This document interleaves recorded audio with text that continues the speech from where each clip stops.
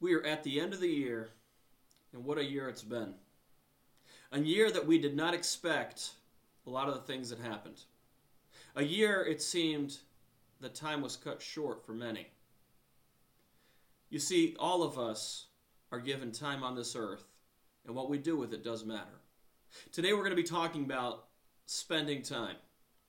Each of us know that it's important how we spend our time, but we neglect to follow through on what we know. Today we're going to be specifically looking at three things when it comes to spending time. Number one, time reading the Word. Number two, time talking to the Lord. And number three, time with godly influences. All three of these are necessary for a follower of Jesus Christ.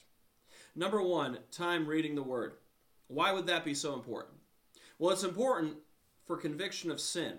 And we see this in 2 Kings 22, verses 8 through 13. It specifically says this.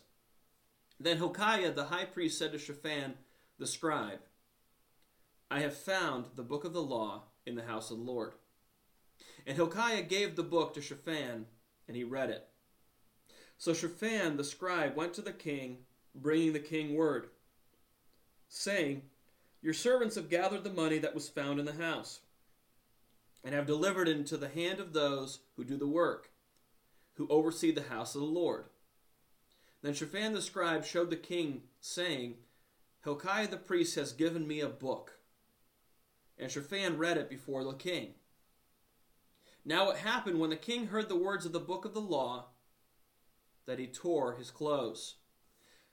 Then the king commanded Hilkiah the priest, Ahikam the son of Shaphan, Achbor the son of Micaiah, Shaphan the scribe, and Asaiah the servant of the king, saying, Go inquire of the Lord for me, for the people, and for all Judah, concerning the words of this book that has been found. For great is the wrath of the Lord that is aroused against us, because our fathers have not obeyed the words of this book, to do according to all that is written concerning us.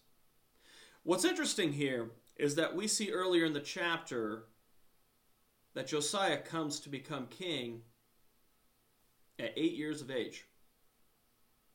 Very young boy. And it says specifically that he walked as David did in doing what was right before the Lord. Josiah, in fact, made it a point to turn back to God, even though there were many before him that did not do the same thing. In fact, those in his family, if you will, turned their backs on God. His father Amnon and grandfather Manasseh were both wicked kings. God ultimately did not define him, though, by his horrible family background, but rather honored him in the line of David, and ultimately in the line of Messiah, which is actually quite incredible if you think about it. This is a big point of application for all of us. Just because your family may be disregarding God and not caring for the things of God's Word does not mean that you and I have to do the same thing. We are not meant to follow in the footsteps of those that disregard the things of God. We don't have to follow in their footsteps. Josiah does what is right, even though he had not that many great influences before him. In fact, he's humble enough to admit, even though this is actually years later, after he's become king, when the book of the law is found, he's humble enough to admit, we've failed God in so many other ways than we even realize. This is the heart of someone that really already walks with God, but as soon as God reveals something else to him, they're convicted over that as well. It's important for all of us to read the Word of God. It's important for conviction of sin in our own lives. It's also important for spiritual battle. In Ephesians chapter 6, verses 10 through 18, we read these words. Finally, my brethren, be strong in the Lord and in the power of his might. Put on the whole armor of God, that you may be able to stand against the wiles of the devil. For we do not wrestle against flesh and blood, but against principalities, against powers, against the rulers of the darkness of this age, against spiritual hosts of wickedness in the heavenly places. Therefore take up the whole armor of God, that you may be able to withstand in the evil day, and having done all, to stand. Stand therefore, having girded your waist with truth, having put on the breastplate of righteousness, and having shod your feet with the preparation of the gospel of peace. Above all, taking the shield of faith with which you will be able to quench all the fiery darts of the wicked one, and take the helmet of salvation and the sword of the Spirit, which is the word of God, praying always with all prayer and supplication in the Spirit, being watchful to this end with all perseverance and supplication for all the saints. You see, there's a bigger issue than whether the government gives us the stimulus package or gives us a bigger check, if you will. There's a spiritual battle that we're all in. The real battle is not really between you and others. It's between spiritual forces of wickedness. The one thing that many of us tend to forget is the battle begins in our mind, and it distracts us from what matters most, which is the spiritual battle that we're in. Paul, in fact, tells Timothy, his spiritual son, that there's a battle that he must fight, and that battle might be over some simple things in life, such as contentment. Something I think a lot of us struggle with, especially this year. Look at 1 Timothy 6, verses 6 through 12. It says this, "Now godliness with contentment is great gain, for we brought nothing into this world, and it is certain we can carry nothing out. And having food and clothing, with these we shall be content.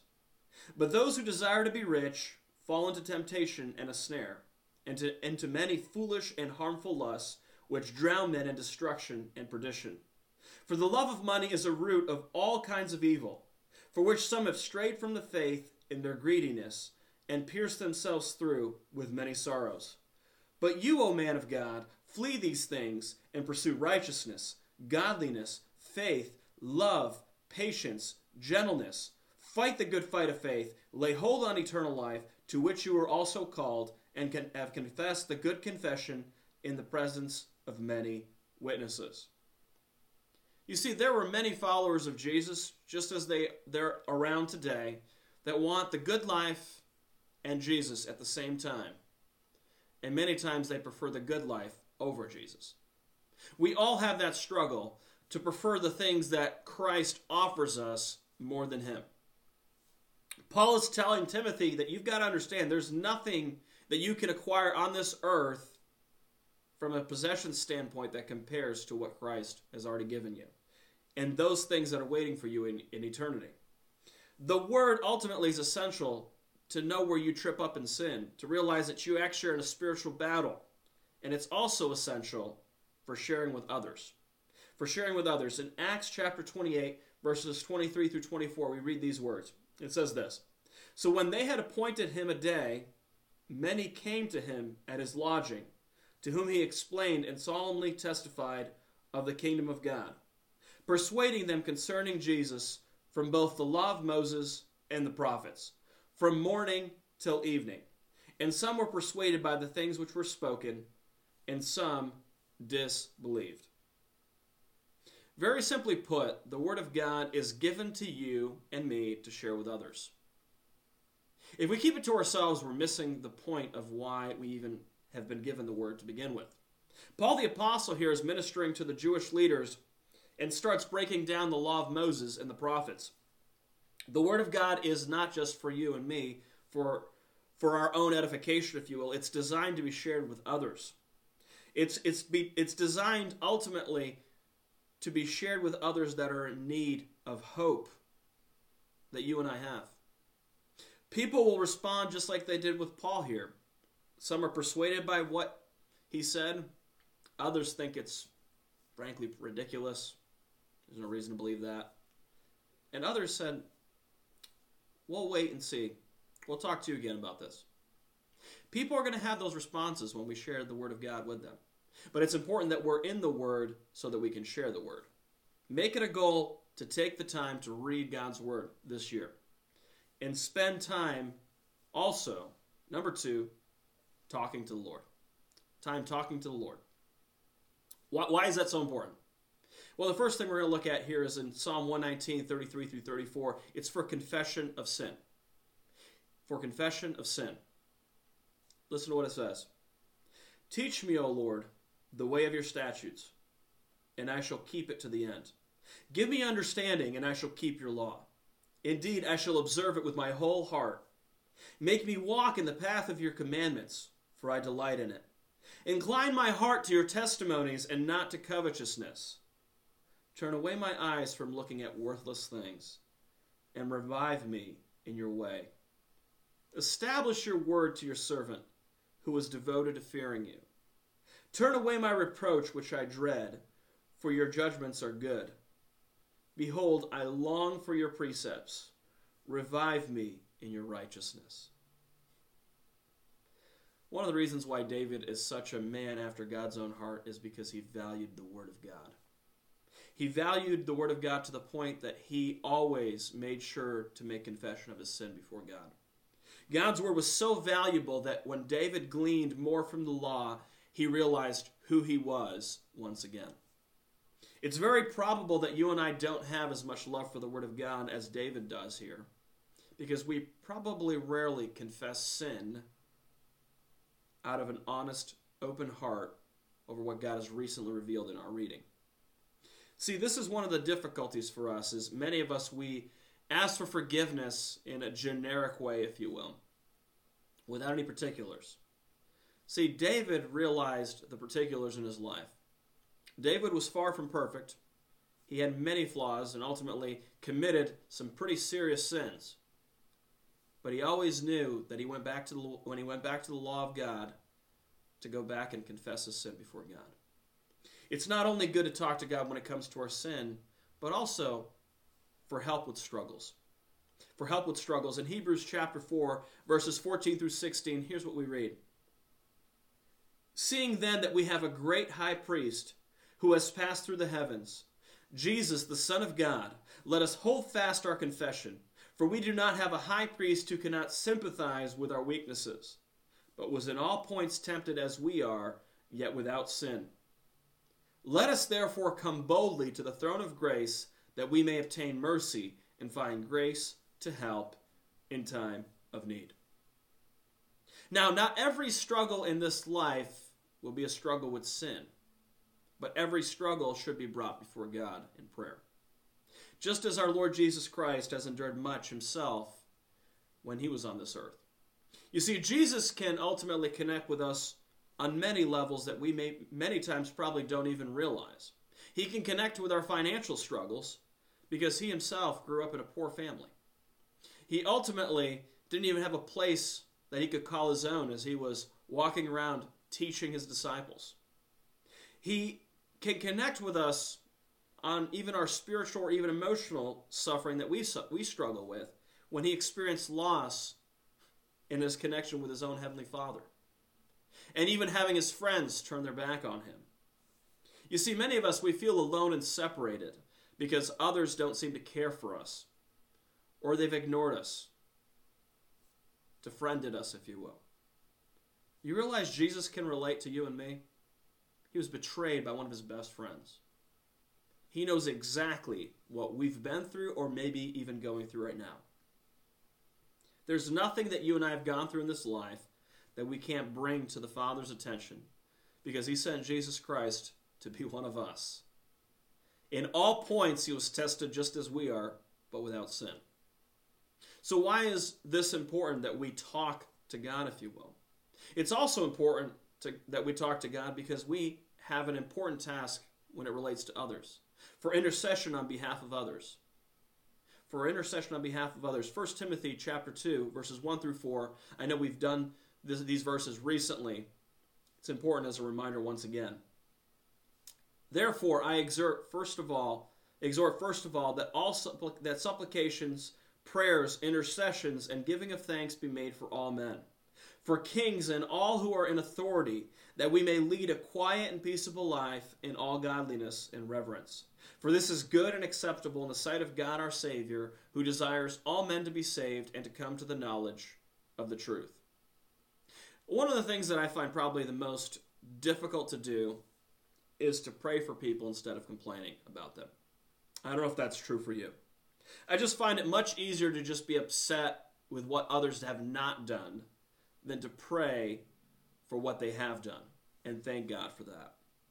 It's much easier to just get upset about what government gets wrong, what our family doesn't understand about us, or even the church neglects in the way they take care of us, than it is to go back to God and to bring that request to him. You see, the text we've already looked at previously in depth when we spoke of thanksgiving and its importance in our lives. The truth still applies today that when we talk to God, we should also talk to God on behalf of others. It's not just about us. It's not just about what we want or even our own needs. It's also to intercede on behalf of others. Many times we don't understand the pressure that others are under when they make those decisions that they make.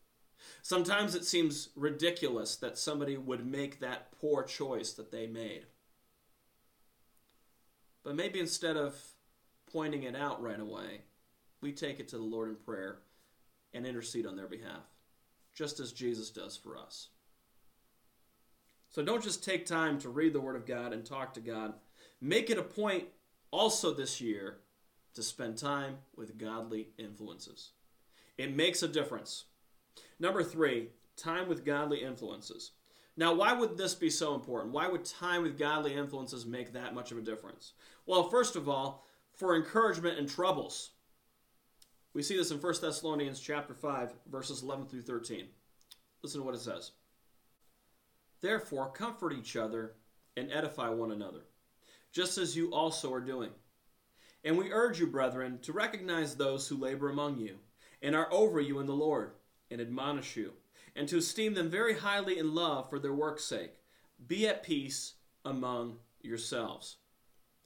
If there's one thing that I think is really underestimated in the church, is the importance of godly influences in their life. Sadly, what happens to a lot of us is we turn to all the wrong people for advice. When we're going through a struggle with sin, we don't go to the godliest among us. We go to the ones that are struggling just as we are. When we're going through some things when it comes to a personal struggle that we may be facing from a financial standpoint or maybe even an emotional one, we go to all the wrong people to help with the support that we're looking for. Look for the godly influences in your life. If you're not sure who that might be, talk to your pastor. Talk to a church leader. Have them point you in the right direction when it comes to this. You see, none of us have it all figured out. That's why we all need encouragement. All of us need encouragement in our lives. When we go through hard times, there's always somebody that God sends our way to build us back up. It's one of the means by which we help one another. As this text says here, to edify one another. And he says specifically, just as you also are doing. They've already been doing this. This church has already been doing this. And Paul's saying, hey, keep doing this. This is so important. Sadly, many of us neglect to do this. We give up, we give in, and we end up falling. We fall into sin, we fall into depression, we fall flat on our face. And we sadly don't have the strength to get back up. Part of that reason is we've been looking to the wrong people to help us. So it's important to look to godly influences. We need that time with godly influences. This is going to be an investment you're going to need to make, and I need to make. It's also important for godly living in 1 Thessalonians chapter 5, verses 14 through 15. Look at what it says. Now we exhort you, brethren, warn those who are unruly, comfort the faint-hearted, uphold the weak, be patient with all. See that no one renders evil for evil to anyone, but always pursue what is good both for yourselves and for all. You see, we start turning many times to those that are fun rather than those that are godly. Those that are going to be there to give us a good laugh rather than those that would give us a reality check, if you will. Now, do we all need those friends that sometimes will brighten our mood? Absolutely. In fact, Scripture says that a merry heart is good. It's good to laugh sometimes, especially when we might be going through some difficult times. But sometimes that laughter is really just a ignoring of reality. And that's not good for us. In fact, there's a reason God has placed spiritual people and leaders in your life. They're there to help you. There are times that you and I go astray. And that's why these godly influences are so important, because they make sure that we get back on the right track. They make sure that we no longer live in sin, that we live holy before God. Parents, you're to be that godly influence in your children's lives. Are you doing that? If you're struggling to figure out exactly how to do that, why don't you find somebody that is a godly parent, someone that's raised their children well, that's done things the right way, if you will, and ask them for input, for insight. You see, what you and I need is someone to correct our misunderstandings and misapplications of the Word of God. We all have them. It's important that we know what they are. What you need is someone that is going to be willing to tell you the truth even though it might hurt. A misunderstanding of Scripture can lead to a very serious misapplication of Scripture as well. You need to be encouraged to live a godly life, but also, why do you need a godly influence? You need a godly influence for furthering the gospel. We see this in Philippians chapter 2, verses 19 through 22. Look at what it says. But I trust in the Lord Jesus to send Timothy to you shortly, that I also may be encouraged when I know your state. For I have no one like-minded who will sincerely care for your state. For all seek their own, not the things which are of Christ Jesus. But you know his proven character, that as a son with his father he served with me in the gospel. So what makes Paul's relationship with Timothy so special is not just that Paul spiritually influenced him. It's the opportunity that Timothy had to minister with him in the gospel message. You see, one of the reasons why godly influences are so important is that they're there to help us in sharing the gospel message with other people. You need people that want others to know about Christ if you're a disciple of Jesus. Why is that so important? Because that's exactly what God has called you and me to do. We are to be ministers of the gospel to other people. We're there to share the gospel message to anyone that will listen. And there's no better way to do that than to partner with someone else that also has that same desire, if you will. We're called to be disciples who make disciples. A disciple is simply a follower of Jesus Christ. And there's nothing more amazing about being a good follower of Jesus Christ than wanting others to follow him with you. You're called to do this in a community context. This isn't something that we're meant to do by ourselves. We're called to do this as a church body. This is one of the reasons why the gospel message goes forward much better when the church partners. When the church comes together as one and says the gospel is so essential that we're coming together to make sure that our people find it a priority to share with those that they know. So as we've looked at all these things, in conclusion, I just have a very simple question. A very simple question. How will you spend your time? How will you spend your time? Will you make it a point to read the Word? Did you start well this year? Did you finish strong? Or just drop out, maybe halfway through? You're going to make it a point? Are you going to spend the time that's needed to read the Word this next year? What about when it comes to talking to God? What's your prayer life been like? Has it been important to you to come to God on behalf of your sin or even others and their struggle? Maybe others and their need. Have you made it a priority this year to go to God in prayer? How's that connection been with Him? Is it just a mere formality? Or have you found a closeness that you've longed for? Maybe you're lacking in fellowship with other godly believers. Maybe that's the point of contention for you. Maybe you've gotten to that point right now where, you know what? This is what's lacking, but I've really just not wanted to admit it. Let me encourage you to join in fellowship with other believers. To make it a priority to be in church, to be in fellowship with other faithful followers of Jesus. To make it a point to spread the gospel message with others that want Christ to be known to the nations. It does matter who you spend your time